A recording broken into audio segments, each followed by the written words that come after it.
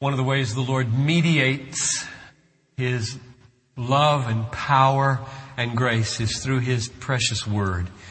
So if you have a Bible, I invite you to open it to John, and we're going to read verses 1 to 8 of John 15. And pray as I read that the Lord would already, even before I do any opening of this Word, make it real in our lives.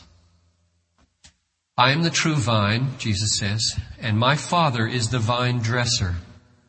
Every branch in me that does not bear fruit, He takes away, and every branch that bears fruit, He prunes, or He cleanses, same word, that it may bear more fruit. You are already clean, or pruned, because the word which I have spoken to you.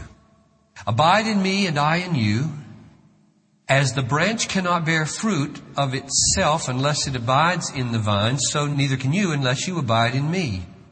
I am the vine, you are the branches. He who abides in me and I in him, he bears much fruit, for apart from me you can do nothing. If anyone does not abide in me, he's thrown away as a branch and dries up, and they gather them and cast them into the fire, and they are burned. If you abide in me, now get verse 7, because this is the one we're going to focus on. If you abide in me, and my words abide in you, ask whatever you wish, and it shall be done for you. By this is my Father glorified, that you bear much fruit, and so prove to be my disciples.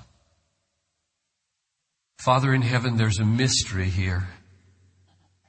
There's a reality.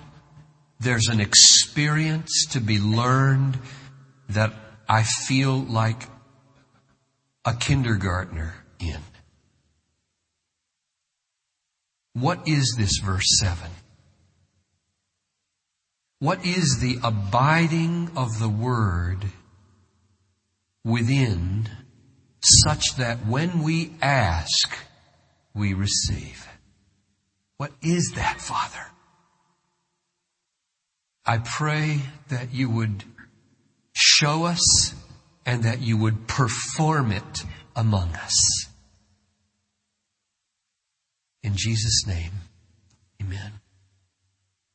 Well, this is prayer week, and so today I want to talk about prayer and the Word, and next Sunday, prayer and the Word. Now, the reason prayer has such potential is God. And the reason prayer is surrounded by so many problems is God. If it weren't for God, prayer would have no potential and have no problems either.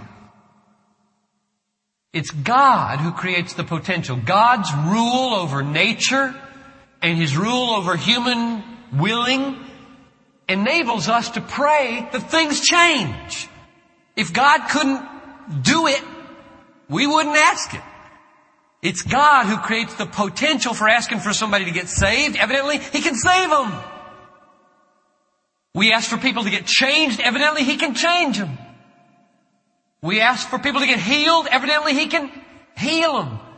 So God is the potential of prayer. And He is the problem of prayer. Where is He after the 1,000th prayer that didn't get answered, we ask? The healing that never came, the person who never seemed to be converted. Where? All those years. And besides that, why pray anyway? Because He's sovereign and rules and predestines, and it all's going to come to pass according to what He plans. And so why ask Him to do anything?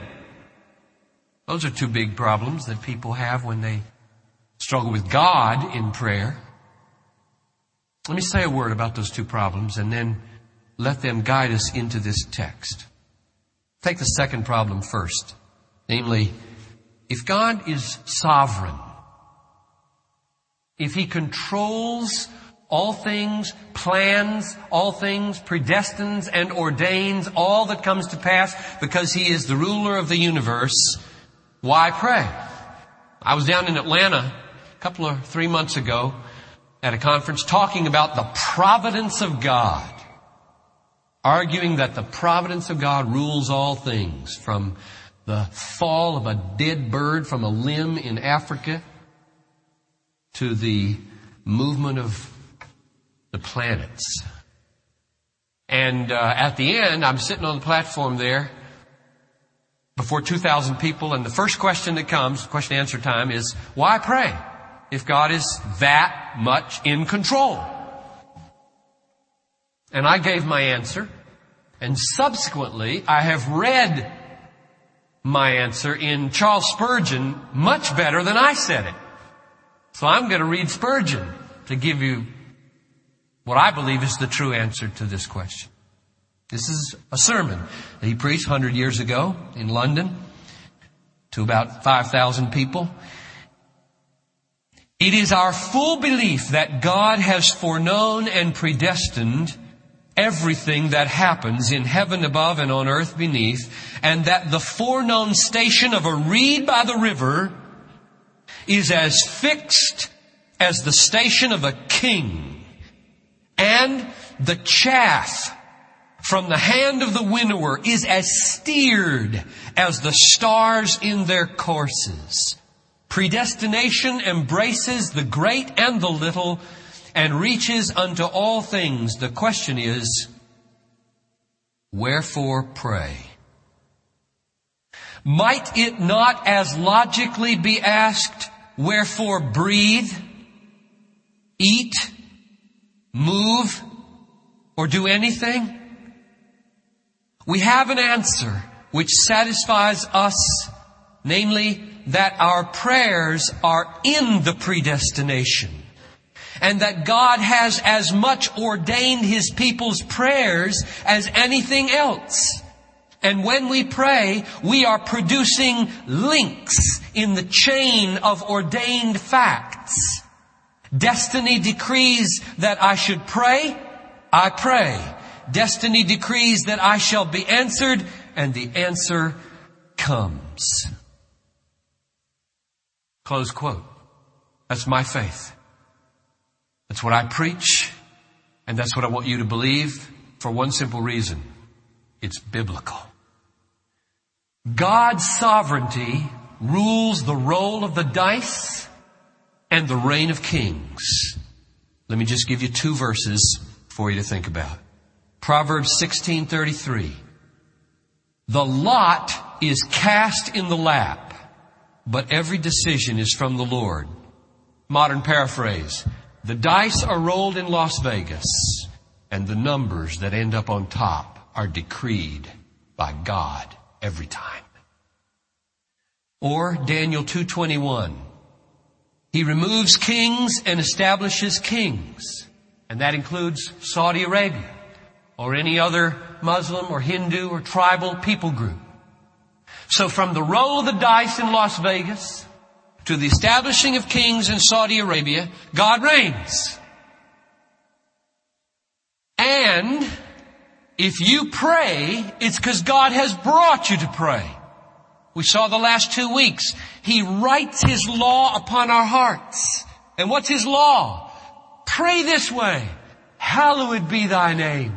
Thy kingdom come. And chapter 13 verse 21 of Hebrews, He works in us that which is pleasing in His sight. So my praying is as much wrought in God's providence as is the roll of the dice in Las Vegas, the establishment of kings in Saudi Arabia, or the establishment of a reed by the river, or the movement of the stars.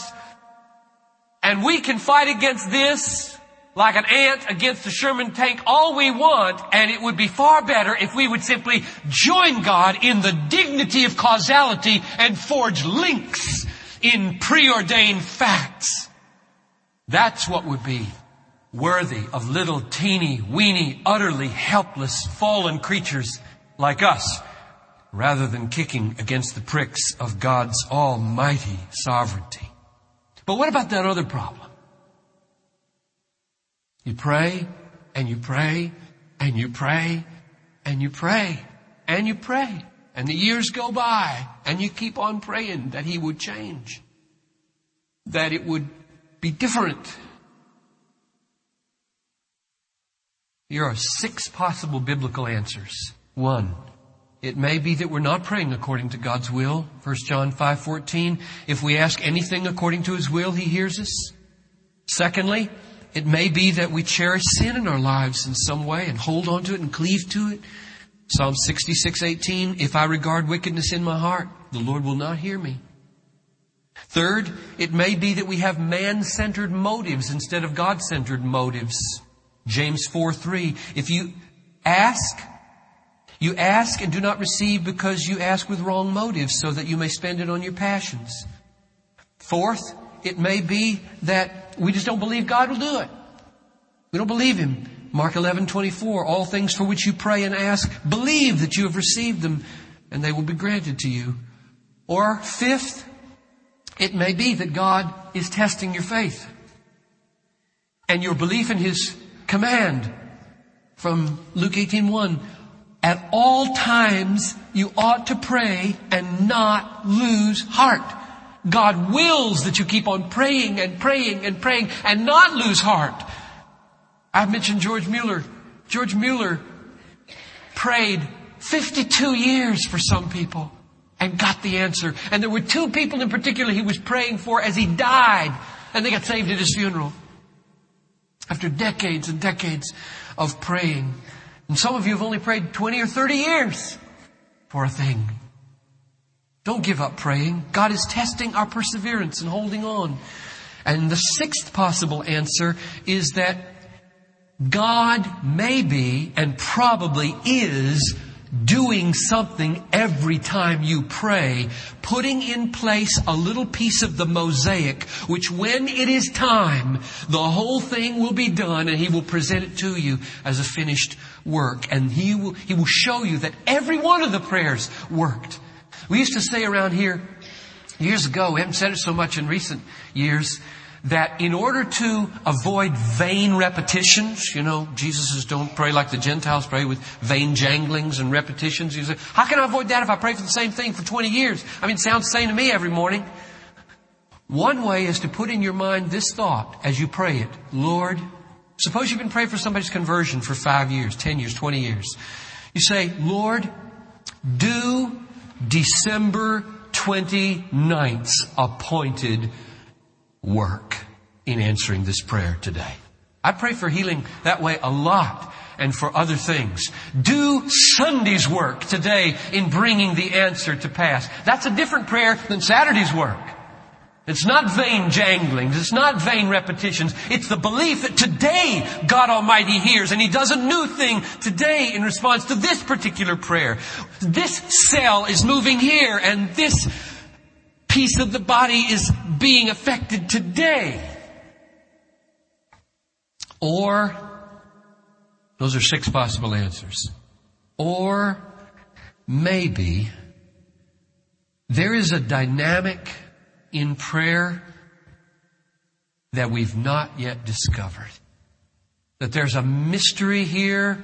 There's something to be learned and experienced. There's some reality that we haven't yet gotten a hold of. It's as though our Father tells us how so to live and pray as to move Him, and we don't get it. We didn't get it. We're children, we heard Him say it, and we didn't get it. And so we haven't been doing it. Is that a possibility, do you think? That God has said something about prayer in His Word to you, me. And we heard it, and we didn't get it. And so we're not doing it. And so it's not happening. Is that a possibility? I have this gut feeling that's a possibility. And I think verse 7 here is something we haven't gotten entirely. And my goal for 1997 at Bethlehem, one of them, is that God would do it and we get it. That we get verse 7. That verse 7, whether you can articulate it in your brain and with your mouth or not, it would just come.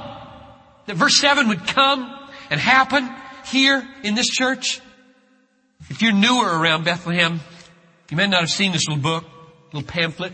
See that? Mustard colored book. It's our vision statement.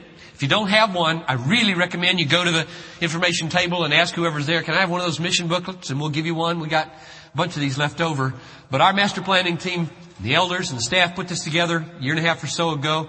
And on page 5, under the values relating to spiritual atmosphere at this church, we tried to list our values. The first 2 go like this. 1, growing frequency, freedom, depth, and power in corporate, family, and private prayer. That's number 1. Number 2, making prayer the visible engine of all our efforts in ministry and worship. That's why we take a little 3 or 4 minute slot and make some of you uncomfortable by praying out loud together. It's got to be a visible engine. You don't hide prayer away and say, oh, you just kind of do that in secret. I'll do it down here. We're going to do it in public. It's going to be a visible engine in this church. You're going to hear the that's prayer. Ooh, listen, that's the engine of Bethlehem. That little murmur across the congregations. Let's just get used to that. It's okay. You don't have to do it if God's not on you and you're brokenhearted. That's okay. But feel okay about doing it. So those 2 values. And then on page 2 here, it says, this is our spiritual dynamic. We join God the Father in magnifying His glory through our Lord Jesus Christ in the power of the Holy Spirit by treasuring all that God is and by loving all whom He loves and by praying all His purposes and by meditating on all His promises and sustained by all His grace. That's what page 2 says.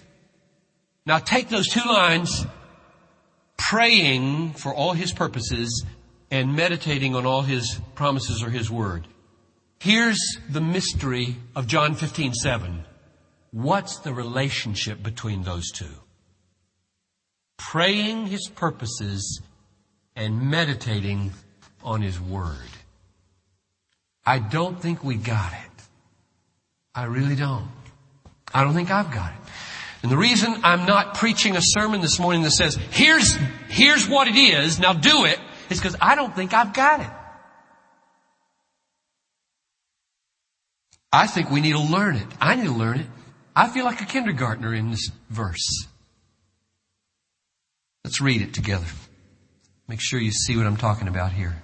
John 15:7. If you abide in me, Jesus is speaking now to us.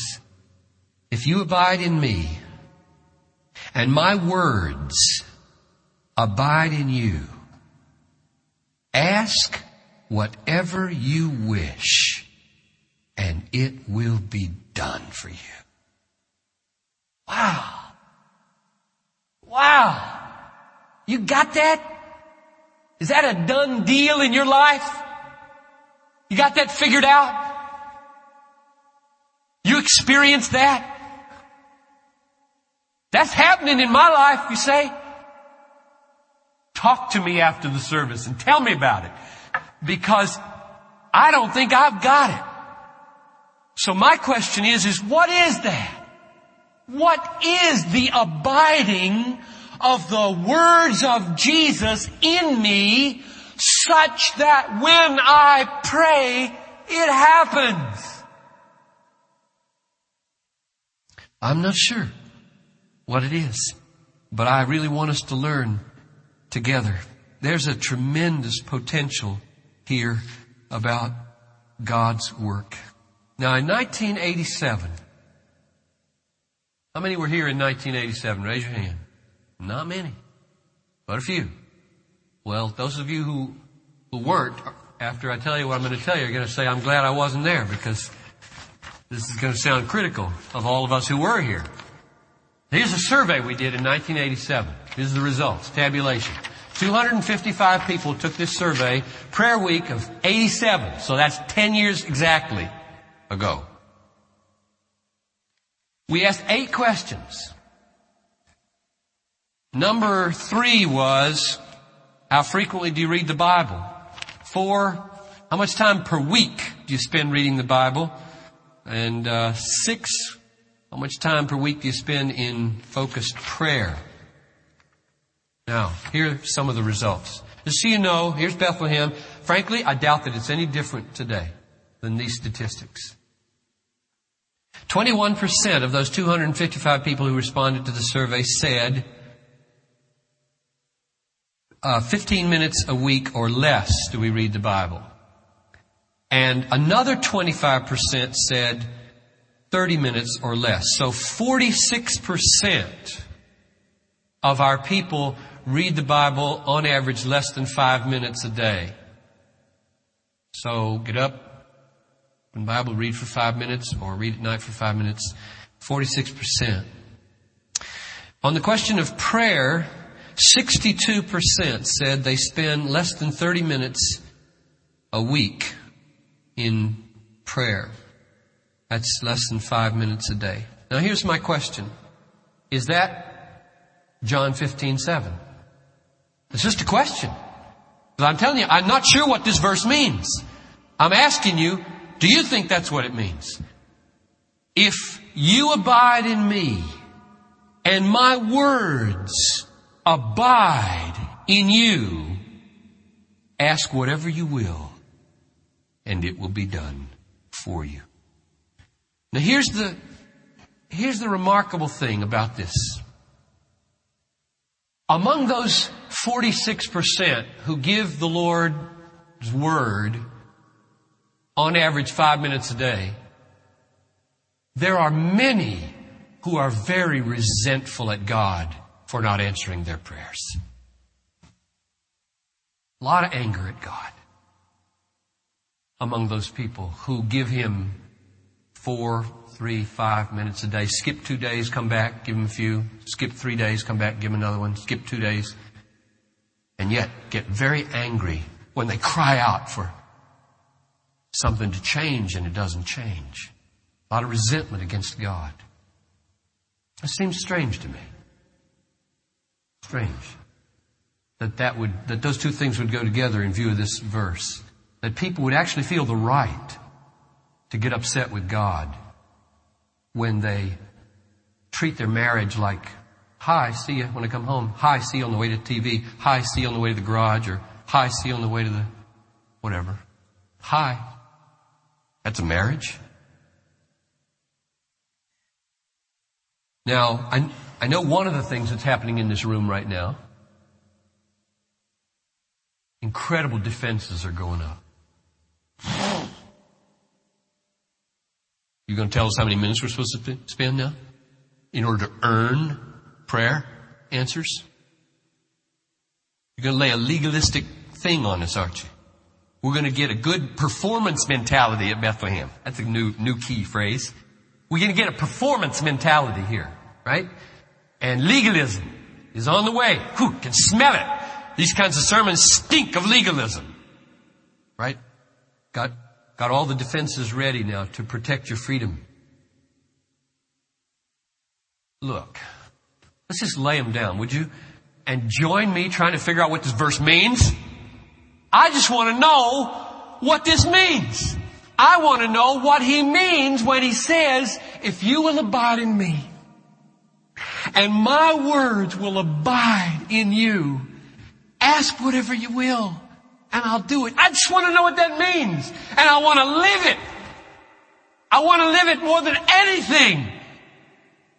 We're not talking here about earning anything from God by X minutes for X number of answered prayers. It's not that. It's values. It's what do you value?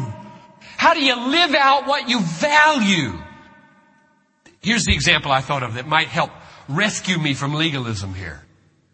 Suppose you're a coach and you got a football team and it's a good football team and you might win the championship And so somebody comes to this coach, gives him tens of thousands of dollars and says, what I want you to do is spread a steak dinner every night after practice for your whole team. Steak dinner, baked potatoes, all kinds of good vegetables, good fruit, and tell them it's free. Parenthesis, not legalistic, close parenthesis. It's free. You can have this meal, and every day after practice, eat it, enjoy it, and if you do that, grow strong, you'll grow strong, and we'll win the championship. About halfway into the season, they lost 4 games already, and the coach finds out half of them are skipping the meal and going down to the pie shop and the candy store, and they're just porking out on pastries and candy. And he gets mad. He gets upset. He says, what are you doing? I spread this totally free, absolutely free meal of steak and potatoes and vegetables and fruit before you, and I just tell you, eat it freely and we'll win. And you skip it and go get pie and candy. Princess, television, you name it, whatever. You get that stuff. And they say, in anger, we don't want a legalistic relationship with you. We want to be free. We want to relate to you, coach, according to what our desires are. And right now, I desire pie. And so I'm going to get pie because I want to be free with you. Don't use that defense, folks. Don't use that. That's a trick of the devil to make you weak. They were losing their games because of so-called freedom. God has given you also some discipline and some willpower under grace to feed on the words of Jesus. This is not legalism here. This is simply a desperate cry. God, in 1997, would you teach us the meaning of John 15:7? That's all it is. Because I don't know. I don't know. I can't lift myself up here and say, I got this verse in my pocket. The words are abiding in John Piper to the degree that when he opens his mouth in prayer, it all happens. What does this verse mean? Let me give you 3 possibilities and then tell you when I'm done, I don't think that's it. Or all of it. Here's the first possibility. Just 3 short possibilities. Maybe when it says that if the Word of God abides in us, our prayers will be answered, it means that the Word of God, when it comes into your mind and heart, will teach you what you ought to pray for, so that you pray according to God's will. 1 John 5:14, if we ask anything according to His will, He hears us. So maybe the Word of God shapes our minds to only ask for things that are His will, and then we only get answers. That's the first possibility. Here's the second one. Maybe when the Word of God abides in us, it sustains and quickens and strengthens faith. And faith is what lays hold on God for answers to prayer. Now we know, according to Romans 10:17, faith comes by hearing, and hearing by the word of Christ. And we know that, according to Mark 11:24, whatever you ask, believe that you have it, and it will be done for you. So if the word produces the faith, and the faith gets the answer, maybe that's the way the word gets the answer. And maybe that's what John 15:7 means. Or, third possibility, maybe it means that when the word comes and abides within us, it sanctifies us and frees us from sins, because we know that cherished sins keep prayers from being answered. Psalm 66:18, if I cherish sin in my heart, the Lord will not hear me. And so we know also from John 17:17, sanctify them by the truth, thy word is truth. So we become holy or sanctified By the truth. So maybe it is that when the Word is abiding in us, it doesn't just tell us what to pray for, it makes us the new kind of creatures that we ought to be, so that we're walking in the pathway of love and ministry. And there's where God answers prayer, because He loves to give boosters behind righteousness. Maybe that's the meaning of John 15:7. One of the things we know for sure is that verses 1 to 8, the context here really focuses on fruit bearing. You see that? Verse 2, every branch that bears fruit, He prunes it, that it may bear more fruit. Verse 4, the branch cannot bear fruit of itself unless it abides in the vine. Verse 5, I am the vine, you are the branches. He who abides in me and I in him bears much fruit. Verse 8, by this is my Father glorified, that you bear much fruit. So the dynamic of this text seems to be, or the main goal of this text seems to be, God wants fruit to the glory of God. He wants us to bear fruit. I think the fruit bearing is both the fruit of joy and love, because those two things are mentioned in the context later. And I think it's also transformed people in our lives. People changed, people converted. So fruit in here and fruit out there. And evidently, when Christ, by His Word, abides in us, and His words abide in us, and we abide in Him, we bear fruit. But it says, if that happens, we get our prayers answered. So it seems to have three parts. Here comes the Word, it abides within, prayers are given, and surely then these prayers have something to do with fruit bearing, and we pray, and then comes all this fruit, and changed us and changed them, and people moved and missionaries sent, and change. Prayer is all about change happening in the world. People being different than they are. Societies being different than they are. Cultures being different than they are. Minds and hearts getting changed. That's what prayer is all about. The fruit of change. I suppose at this level of my kindergarten understanding of this verse, I would put it in this sentence. Here's what I think the verse means. Effective prayer is the overflow of the fullness of the Word abiding within.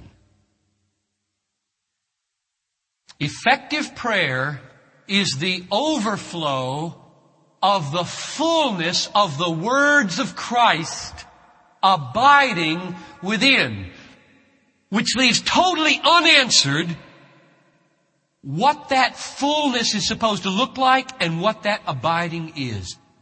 Next Sunday, I'm finished now, and this is transition now.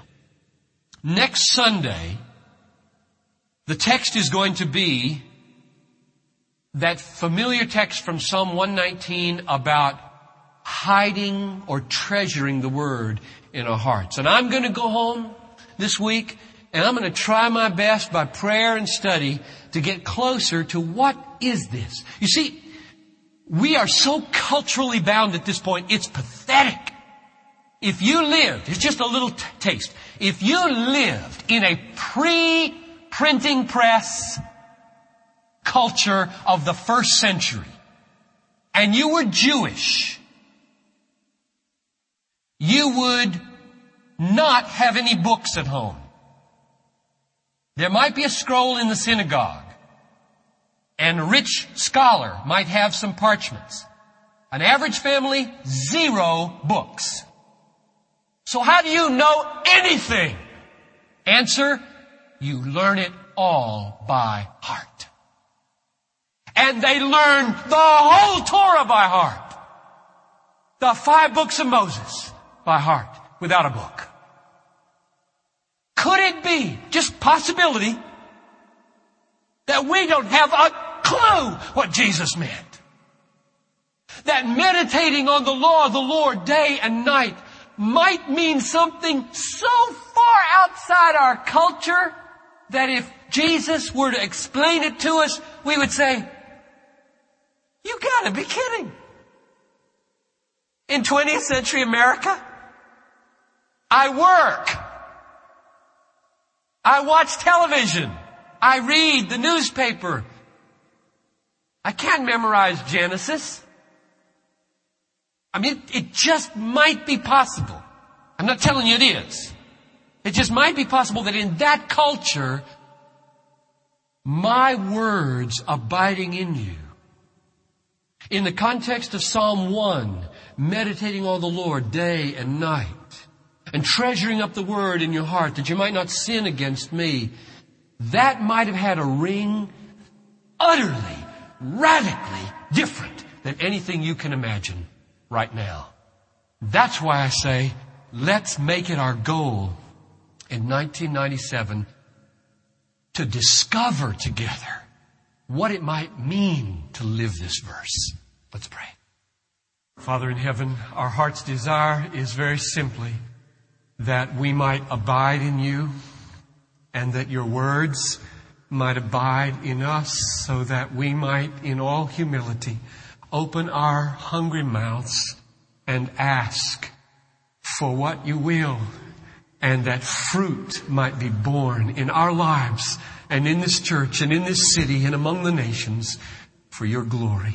And all the people said, Amen.